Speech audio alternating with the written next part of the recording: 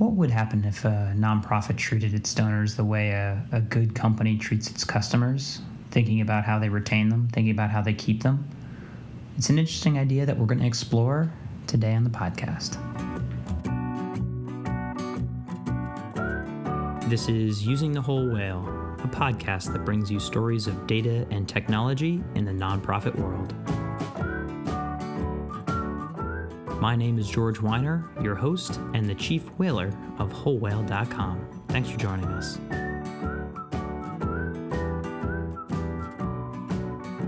And it is official. We've hit number 50 episodes of Using the Whole Whale. Thanks for those of you just joining and for longtime supporters. As a quick, maybe 50th birthday present, if you have 37 seconds, which is the record I've seen for this, if you have 37 seconds, please leave us a rating in the iTunes store. It does help us in a bizarrely significant way based on their rating system. And today, as a gift, I have a great topic and a great guest. Well, we always have great guests, but we're talking with Rob Wu, the CEO and co-founder of CauseVox, a platform that helps you do crowd fundraising. But more importantly, he has tremendous insights, both as a sort of expert in donor behavior, but also as sort of how to manage customers, how to manage a platform and take care of them. So we're going to have an interesting conversation that brings us ultimately to this thought experiment of saying, what happens when we treat our donors the way a good company treats its customers? Looking at donor retention and strategies for how we can improve that as a nonprofit. I'm here with Rob Wu, the CEO of CauseVox. Rob, thanks for joining us. Thanks, George. Thanks for having me. So we ran into each other again at a bar in San Jose at the Nonprofit Technology Conference. It was good seeing you. It was good seeing you too. Hopefully you had a great time there. I always have a great time. That's on me. But I want to hear a bit more about what CauseVox, first off, is for those that don't know it, and what you guys are up to. So why don't you fill us in? Sure. So what CauseVox is, we're a nonprofit crowdfunding platform, as well as a peer-to-peer fundraising platform for nonprofits and social good projects. What that means is that our users, which are typically nonprofits or individuals with social good projects, they can use our online software to create their own donation pages, crowdfunding campaigns, and peer-to-peer fundraising campaigns as well. So we handle everything from helping you use our easy-to-use site editor that allows you to design a customized campaign site, all the way to launching personal and team pages if your campaign needs that, all the way to some of the back office functions as well, like donation receipts, customized or customized reporting or anything like that. Gotcha. So how long have you guys been around, and what sort of metrics do you guys focus on in order to tell that you're growing? Yeah, so we've been around for about 6 years. We started the company in 2010, and it's been an incredible journey so far, meaning that I'm one of the co-founders of the company itself, of CauseVox. So it was interesting to see how much we've grown in the past few years. We've grown at a rate of over 100% every year, which is amazing. And there are a few metrics that we look at in order to really track our progress. The first one is being around platform metrics itself, meaning how many people are using our product, as well as how that's translating into more usage of certain features. So platform metrics for us really include the number of fundraising campaigns being launched, the number of fundraising campaigns raising money, as well as total donations raised per day, per week, per month, as well as some more of the platform side of things, like the number of blog posts being created or the number of personal pages or teams being created as well. So that's definitely the first part of some of our metrics. Gotcha. So how many organizations are currently leveraging the platform? So what I can tell you is that over 40,000 people have used CauseVox for crowdfunding campaigns, and we're excited to help out tens of thousands more this year. That's amazing. And so I'm kind of curious, like, we kind of sometimes get lost in these numbers of like, 40,000 people here, we got thousands using this. Give me a story that just sort of lights you up in the morning being like, that's why I created this thing. Oh my gosh. There's so many kind of the stories. Well, the first one I want to share with you is like why we actually created CauseVox. So 6 years ago, actually more 7 years ago, before we started the company, my co-founder and I, Jeff is the CTO, and he was building submarines for the Navy, and I was consulting for the NSA. And one of the things that we wanted to do was to find work that was really purposeful for us, that we were passionate about. So we started volunteering for different organizations in DC. One of them was called End Poverty. And what we had to do was go on a volunteer project abroad so we can help out some NGOs with some of their IT infrastructure and some of their marketing. And at the time, there wasn't any good tools to use in order to really fundraise for your volunteer trip. So we actually built our own, and we raised a ton of money, and we brought along some friends as well. And the project was just amazing in terms of helping some of those NGOs abroad scale their social impact. So that's the first story, and that's one of the reasons why we started the company, and that's what keeps us going. But we hear stories from our users all the time. For example, one of the campaigns that just launched again is on our platform. It's called The Gauntlet. It's by this boarding game store, like board games, in Seattle. And every year they run a campaign called The Gauntlet, where they rally companies, individuals, and gaming enthusiasts to participate in their event so they can fundraise for a local charity. So last year, they aimed to raise $30,000, and they actually raised over $90,000 on their campaign through our CauseVox platform. And this year, I'm excited just to see how many people they rally and how they're able to get individuals and organizations and companies really excited about social good. Yeah, that's great. Making it easy for folks to donate around a cause, but also rallying, it seems like, around campaigns. So not just a donate button, but actually a sort of real tactical implementation for teams to leverage it around, again, those moments where people care. Yeah, definitely. Especially when you look at small and medium-sized organizations that are really grassroots focused, that really depend on a volunteer base, that have really grown organically. Capturing and leveraging that passion of people, of giving supporters a way to really be empowered to not only help with the social mission, but also to help out with the fundraising is a really powerful tool. So that's what CauseVox is about. I love it. And the other piece that I really enjoy actually coming out of CauseVox is you really have an amazing blog, and you focus on creating actual content that is designed to help people, that is based on data, and really seems like your intent is not just the sort of content marketing, but actually content to help people. What sort of drives that?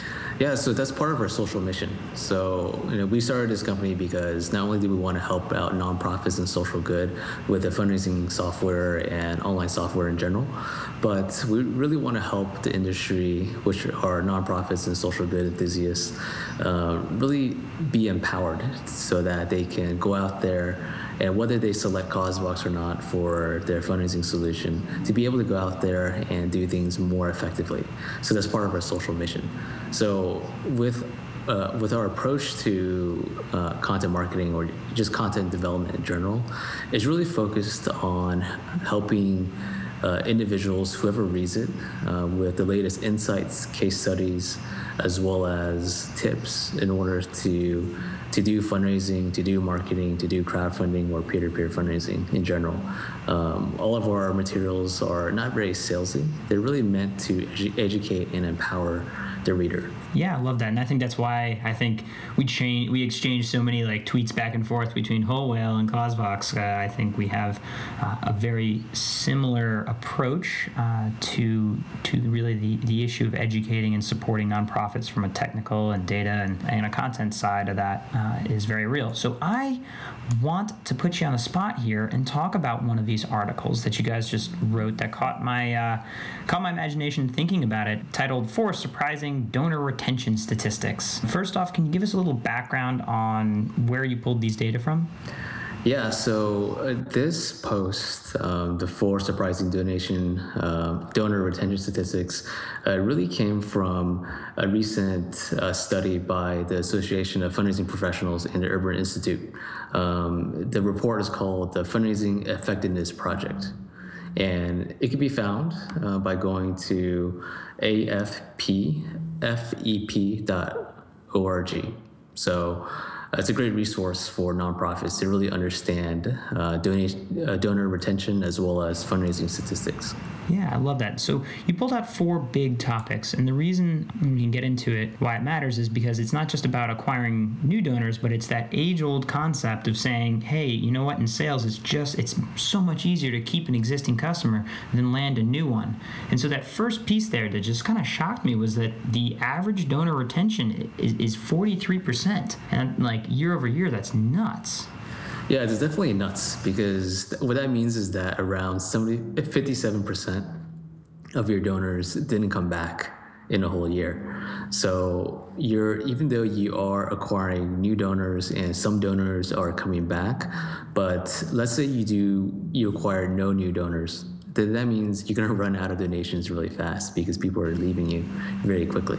Well, that's really fascinating. You know, it's that simple sort of, and you pay attention to this a lot, it's like a user acquisition strategy. Let's say you had, I don't know, a social media platform, and you lost more users than you gained every year, and you had to sort of churn through them. Eventually, you run out of the humans. Yeah, it's kind of like a leaky boat. You know, even though you're throwing out water, more water comes in and then until it sinks you. So focusing on donor retention is actually super important because when you do focus on it, then it's easier for you to build more loyal donors year after year or month after month. But then also you're lowering the amount of work you have to do as well, because we all know that fundraising is hard. And one of the reasons why it's hard is because we focus so much on trying to get those new donors. But if you target your existing donors, it makes it work a lot easier for you. Now, the next stat in here is the gift retention rate was 47%. Can you explain what that means? How is that different than the previous statistic there? Yeah, the gift retention rate is more about the total donation amount, while the previous statistic around the donor retention rate is more about the number of individual donors that return. So retention rate, let me just give you an example. So if you had 100 donors give $10,000 in 2014 and 50 of them returned the next year to give $5,000, then your gift retention rate would be 50%, which is $5,000 divided by $10,000. So the gift retention rate in this study showed that there was a 47% retention rate.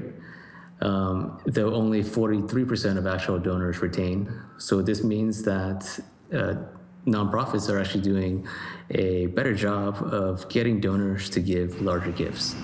So, yeah, a different way to unpack this is basically we're looking at it from an amount perspective. We're looking at a total giving, and so that can really be thrown off by a noisy outlier. And of course, we're trying harder with, the people that give more. If I dropped, $10,000 on your nonprofit, I'm probably on a please email them regularly and keep them in touch, as opposed to if I donated $100, I probably don't get that same type of treatment. Yeah, definitely. So I think it's interesting because this is all good news based on those statistics. So it can really help you understand that overall as an industry, we're doing a better job of fundraising. Well, the next piece in here, the 19% of first-time donors are retained, and 63% of repeat donors are retained, sort of speaks to this. Once they have gotten used to giving to you a couple of years in a row, you have a much better chance of keeping them. But in that sort of like, all right, we're just getting to know you, maybe it was like Giving Tuesday and you had your first like $100 donation from somebody, your chance of keeping them is like less than 1 in 5. Mm-hmm. Right, that's super low. So what this tells me is that people that donate and come back to you for whatever reason, they found something that they really believe in. So they come back over and over again. But for the first-time donors, this tells me that the majority of nonprofits in general are doing a very bad job of onboarding new donors to help them understand why your cause matters, what you're doing about it, and what the social impact is. So I think we can all do a better job of really onboarding first-time donors so that they can really truly understand the value of your work.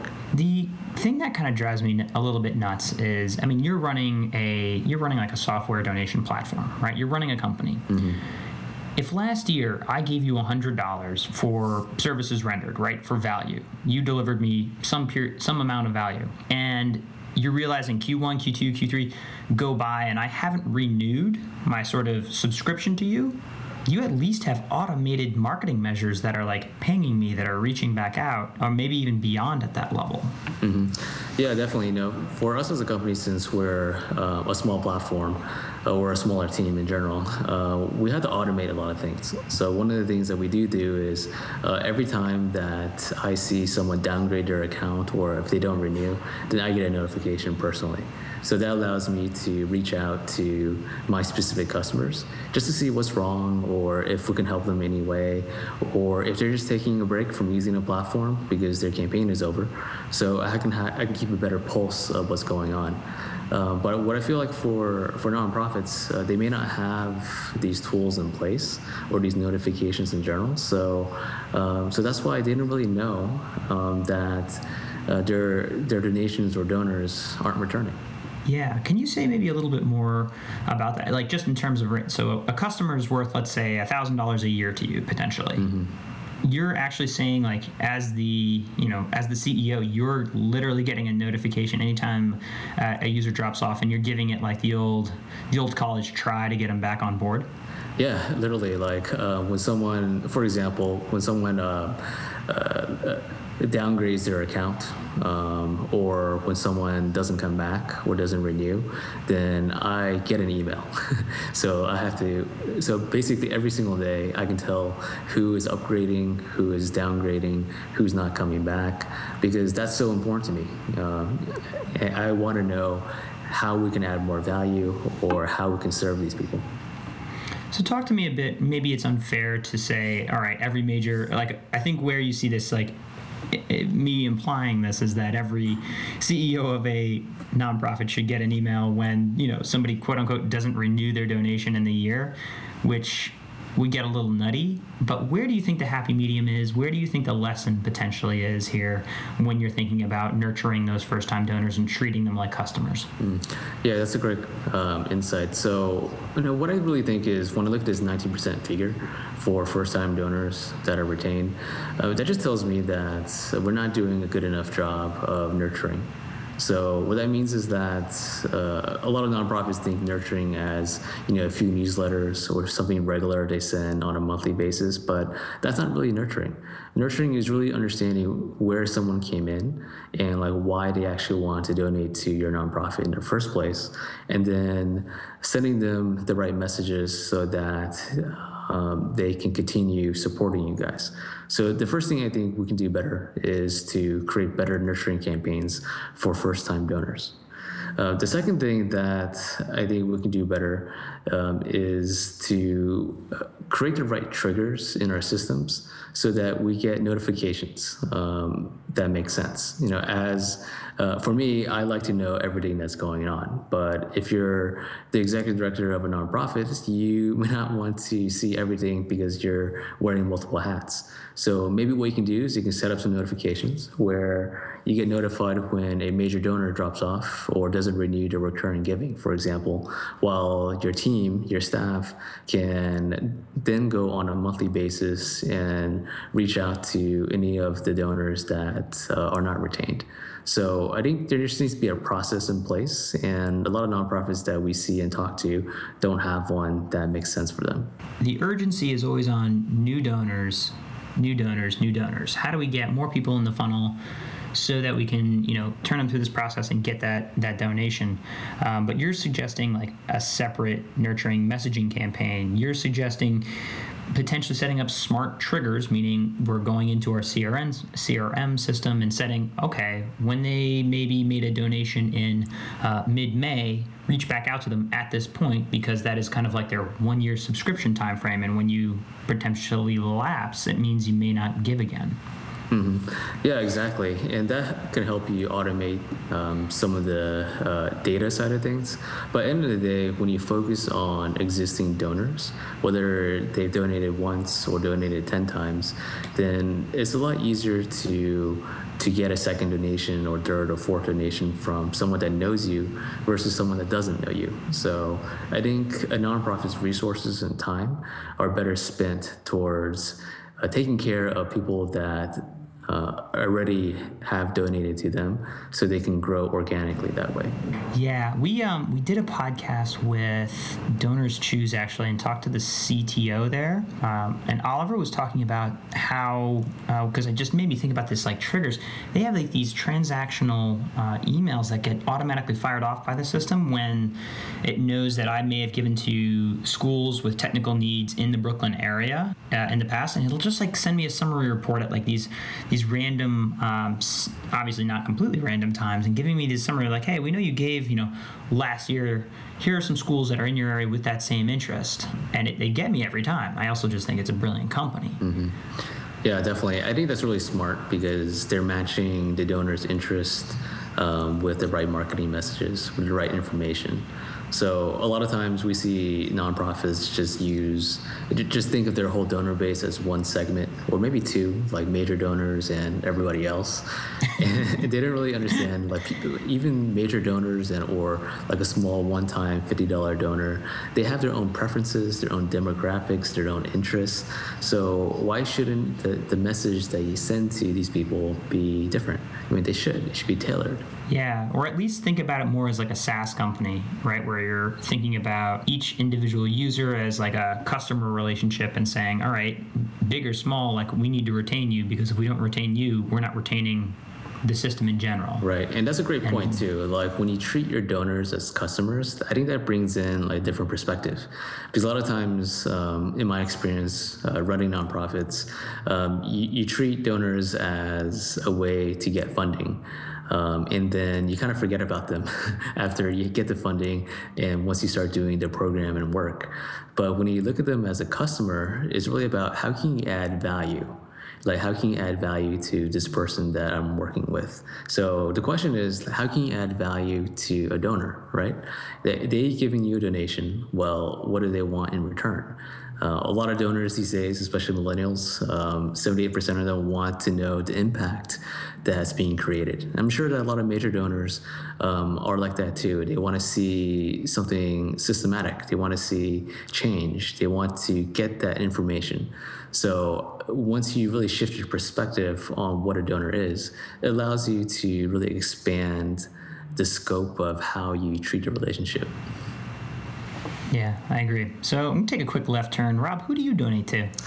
I donate to a lot of charities on our platform. So I imagine you're a ripe target. Yeah, because one of the things that I love to do is to browse the different campaigns on our platform, as well as to browse the different stories that people are posting.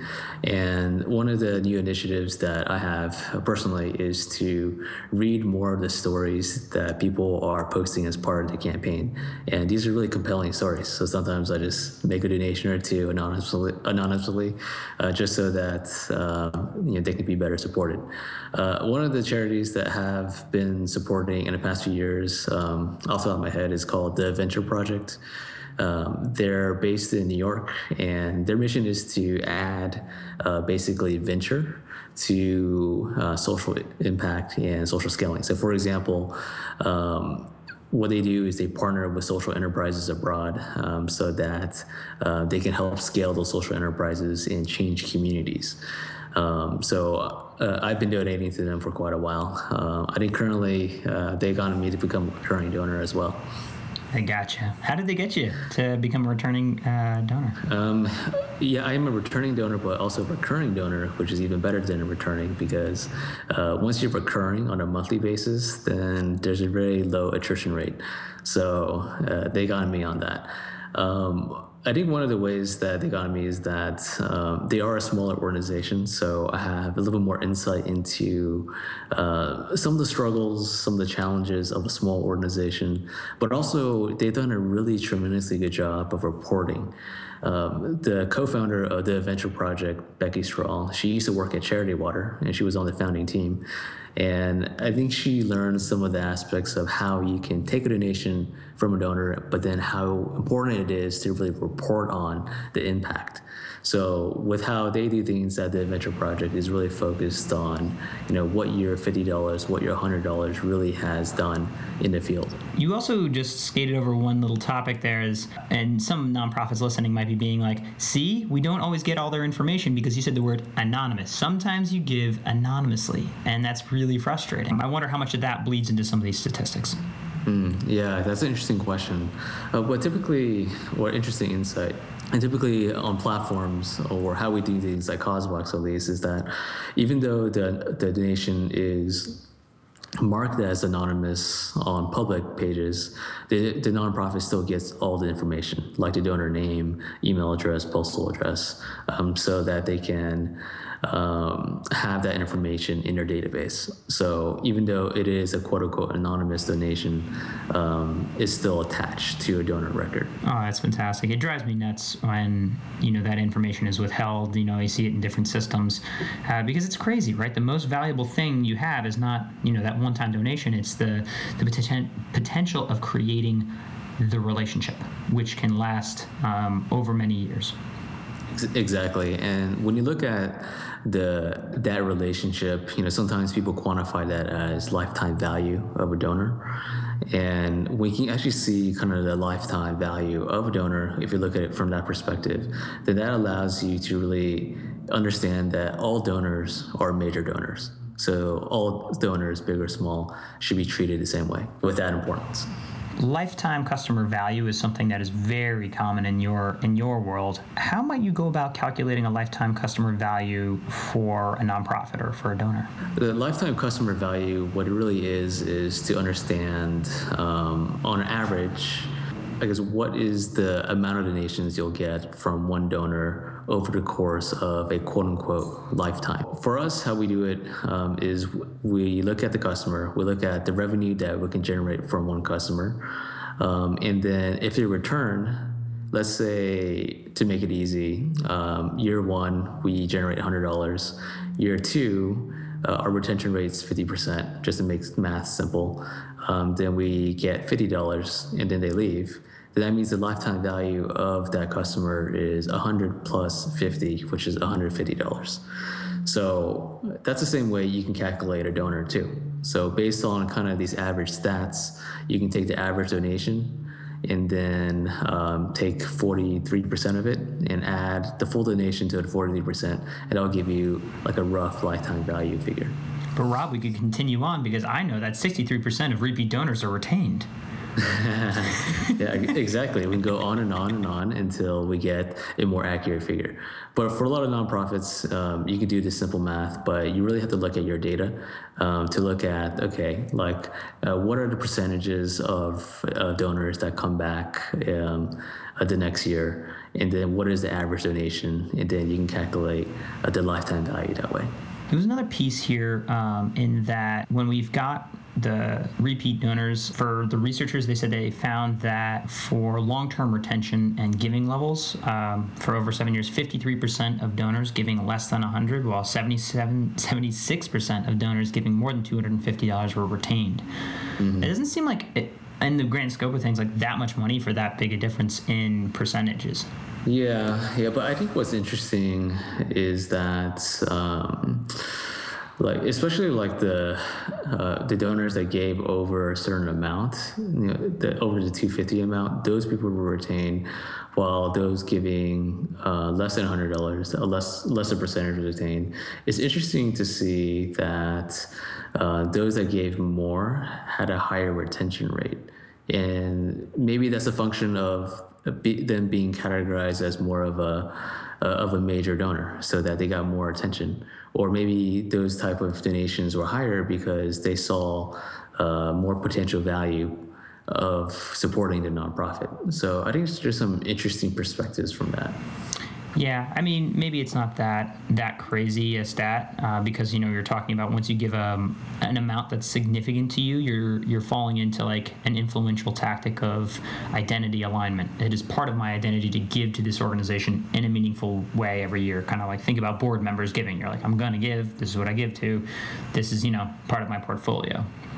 Yeah, and it could be that like those who gave like small amounts, it was just more casual giving, while they didn't think too much before making a donation, and then because of that, there wasn't like really strong bond that occurred between the donor and a nonprofit.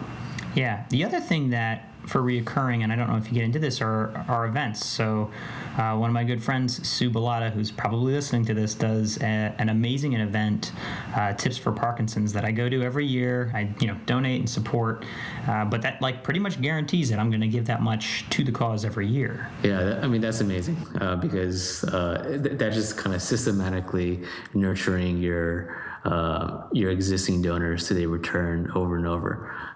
It's kind of like there's a take on this called step-ups, where you get your donors to kind of renew their donation as well as give a little bit more, so they enter into a new category of donor that you can recognize them for. So it's kind of interesting to see what different techniques people are using.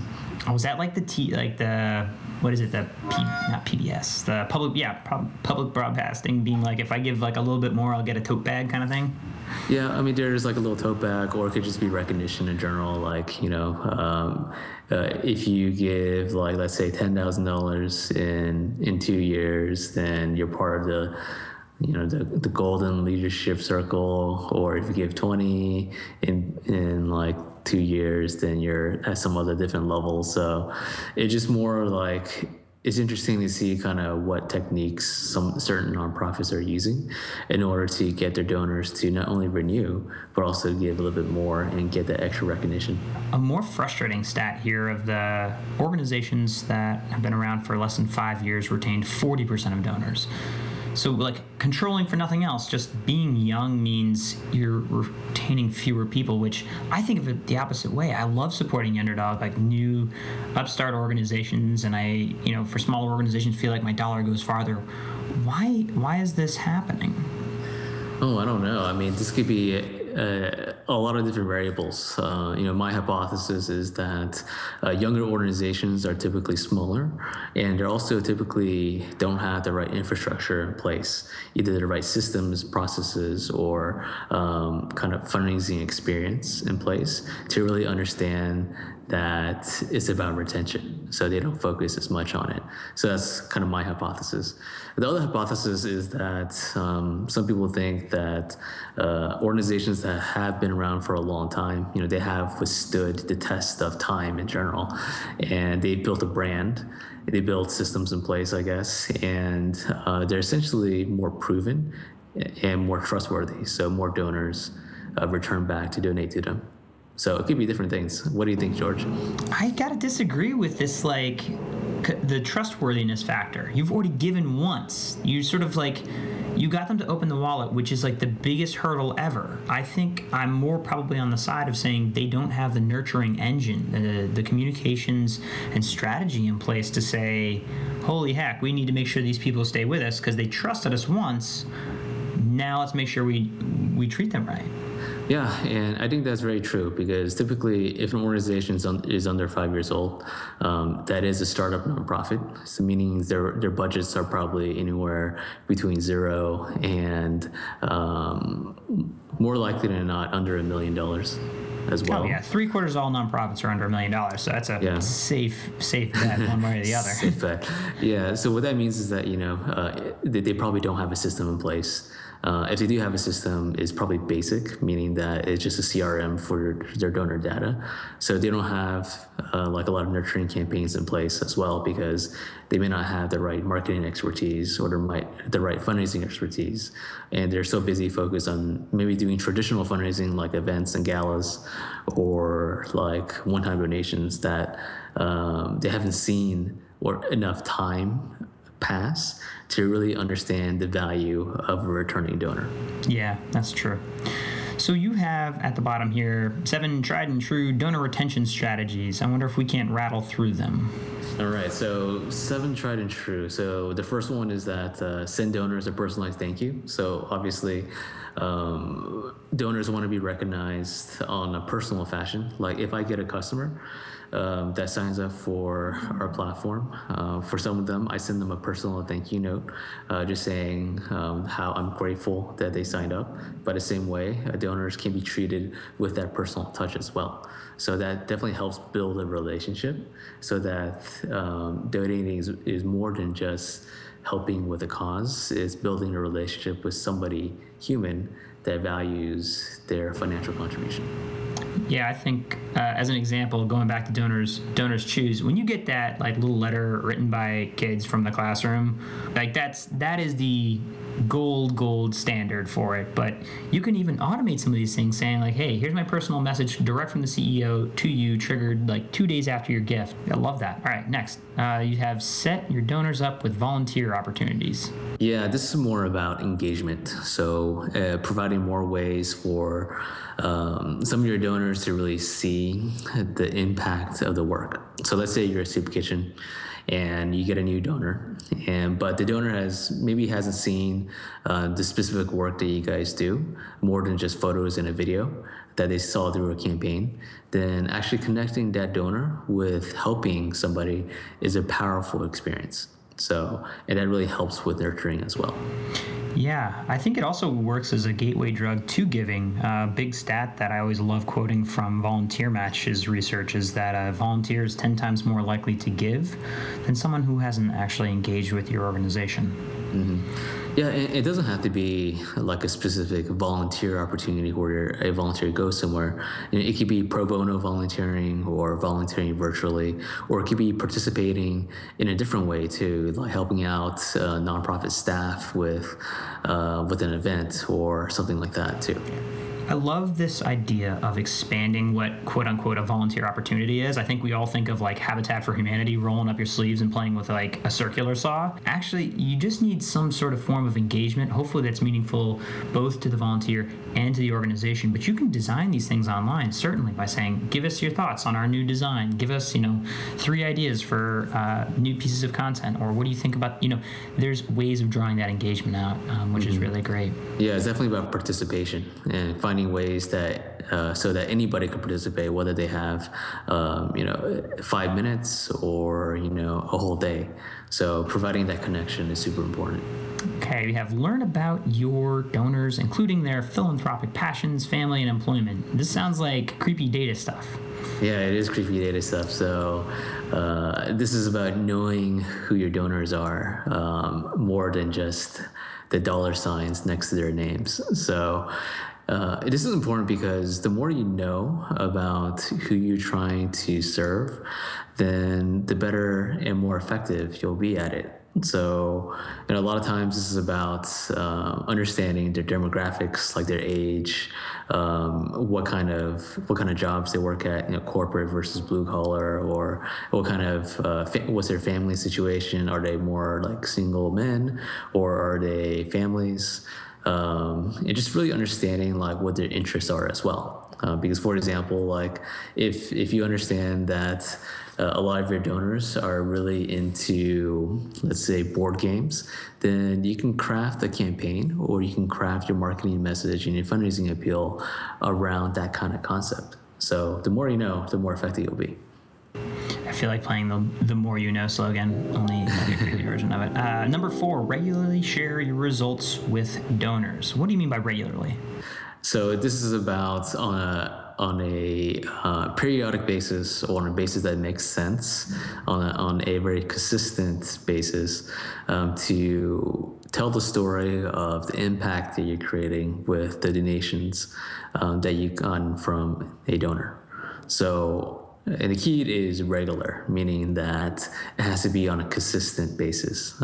Similar to, for us at CauseVox, we publish content on a very regular basis, 3 times a week, 3 blog posts a week, about 2 online guides or ebooks a month. So we have a specific calendar that we're trying to meet. And for nonprofits, you should have the same calendar too. Like what you publish to donors, what you send out to donors, it has to be on a regular and consistent basis. Number 5, connect with them through social media or asking them to sign up for your newsletter. I mean, hopefully you already have their email if they've given, but I guess that's not necessarily true.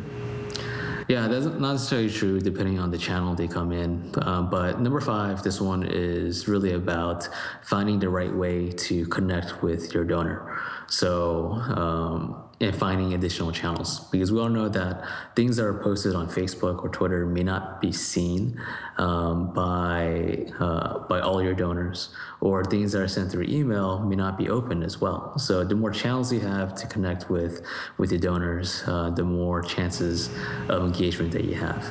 Number 6, schedule donor-centric events such as networking opportunities or appreciation luncheons. Yeah, so the key here is that when nonprofits run events, a lot of times it's really focused on fundraising.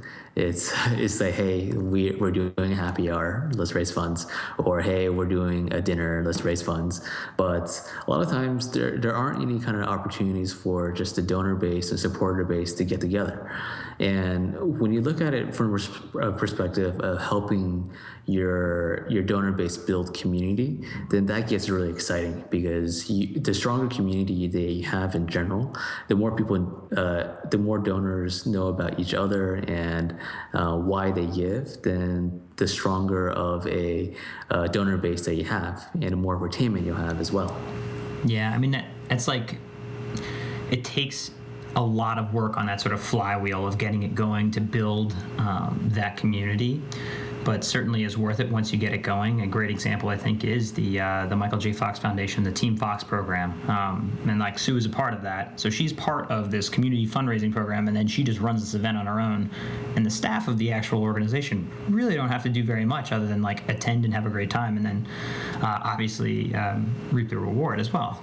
Yeah, that's great. I mean, I think that's kind of like what we mentioned before earlier on some of these tips, where it's providing additional engagement opportunities, touch points, as well as opportunities for people to serve.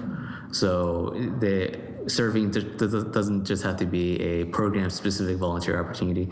It could be creating these social events for donors or social events for major supporters. So I think that makes it really exciting for nonprofits to really go out there and empower their supporters to build a community for the nonprofit. So that's exciting.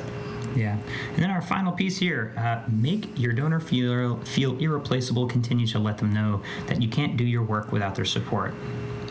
Yeah, this one is super important, where for me, every customer matters. So I do customer visits, so I'll go visit a customer, even if they're not a major customer. Meaning that they didn't raise a ton of money, they're a small organization, and that kind of thing. Because they matter to me. Even the small people who struggled on a campaign, they matter, because I want to see them be successful. And when I meet with them, I can really understand what we can do better at CauseVox in order to empower them. And that makes them feel irreplaceable. That makes them feel valued. So that's the same thing your donors should feel too. They should feel special. When someone feels special, and when someone feels like you actually care about them, that you're grateful, then they will want to continue supporting you, because people like to support and work with good people. And then you sort of, at the end of this article, I love the math here. I'm not going to say it's misleading, it's just awesome, where you talk about a 1% improvement in donor retention can lead to results as much as $1,000 to $100,000 in additional funding. Yeah, you're not looking to double this overnight. You can have marginal improvements in donor retention with fantastic value. Yeah, definitely. The more you move the needle, the more you increase the percentage of donors that come back to you, then the more funds you'll get very easily. Yeah, it's the same idea, I think, of year-over-year improvement, looking at compound interest. And, humans aren't really great at understanding the power of compound interest. But if you're able to improve even 1% year over year, that provides significant value. Imagine your 401k improving by 1%, just just because 1% every single year compounded over X number of years, you're a much happier individual and organization as a result. Yeah, and I think that's the perspective of looking at it from a long-term outlook, where even a 1% shift can make big changes over the course of a few years. So more tactically, you can think about, if 1% is helping you get one additional donor, let's say a really small organization, and that donor gives a couple $100 a month, then that's basically just free, easy donations to get. So why not try for it? Absolutely. Doing the little things right over time can make a huge difference. Rob, thanks so much for joining us. A question I personally am always interested in, as you look at the nonprofit sector, if you had a sort of magic wand that could change exactly like one thing, process, or approach that nonprofits do, if you had a wand that you could wave over this sector and make a change to make it better, what would it be? That's a great question. There's so many things I would change, but one thing. It's a very weird wand. Only one. I would wave the wand so that nonprofits can tell better stories. So I'm a big fan of storytelling because I believe that the better stories people tell, the better stories that nonprofits tell, the more engagement they'll get, the more social media shares they'll get, the more emails will be read, and the more donations and impact they'll have as well. So my vote is on storytelling. I love that. Good way to end. Rob, how do people find you? How do people help you? Yeah, so you can find me at www.causevox.com. That's CAUSEVOX.com. That's CauseVox website. We have tons of resources too. So if you go to causevox.com/blog, all of our resources are free to download, free to read as well. You can always contact me directly too. So I'm always open to emails. You can email me directly, which is Rob, R-O-B, at causevox.com, or you can connect with us on social, such as Twitter, which is at CauseVox. Very cool. And we will, of course, have a bunch of links in our show notes so people can find you and harass you. Thanks so much, George.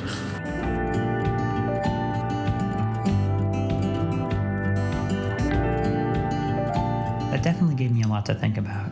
New things to analyze and a different approach and a methodology behind analyzing donors and behavior. It's not just about getting new people in the door, because if it is, you're going to run out of the people that truly potentially care about your organization. Retaining donors may be the most significant thing you could be doing this time of year, going back and saying, who donated to us in Q4, which obviously we get all of our donations for the most part in that period of time, but who donated and how are we treating them now, right? We can quickly forget the people that helped us back then.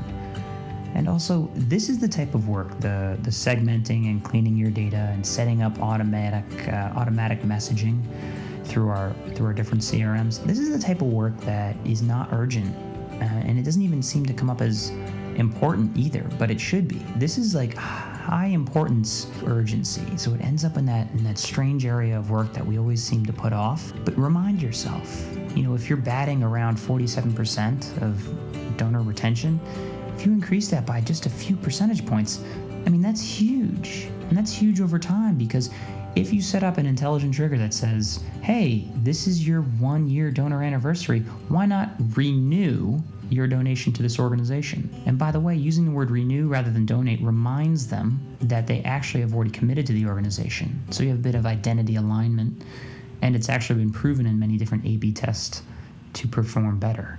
So that's a free one. Maybe that's enough to bump it up to at least important, if not urgent, for your workflow. I'll leave it there today. Again, thanks for joining us. Happy 50th anniversary? No, happy 50th episode, Whole Whale. Resources, as always, can be found at wholewhale.com/podcast. Enjoy. This has been Using the Whole Whale. For more resources on today's show, please visit wholewhale.com/podcast and consider following us on Twitter at wholewhale. And thanks for joining us. Today's music from Greg Thomas, and you can find his music at gregthomasmusic.org. Special thanks to this guy. It's our theme music and and as of late, pretty much all of the interlude music coming from him. Really love his new stuff, so definitely go check it out if you're working on any type of media project that needs the music, which I imagine most do.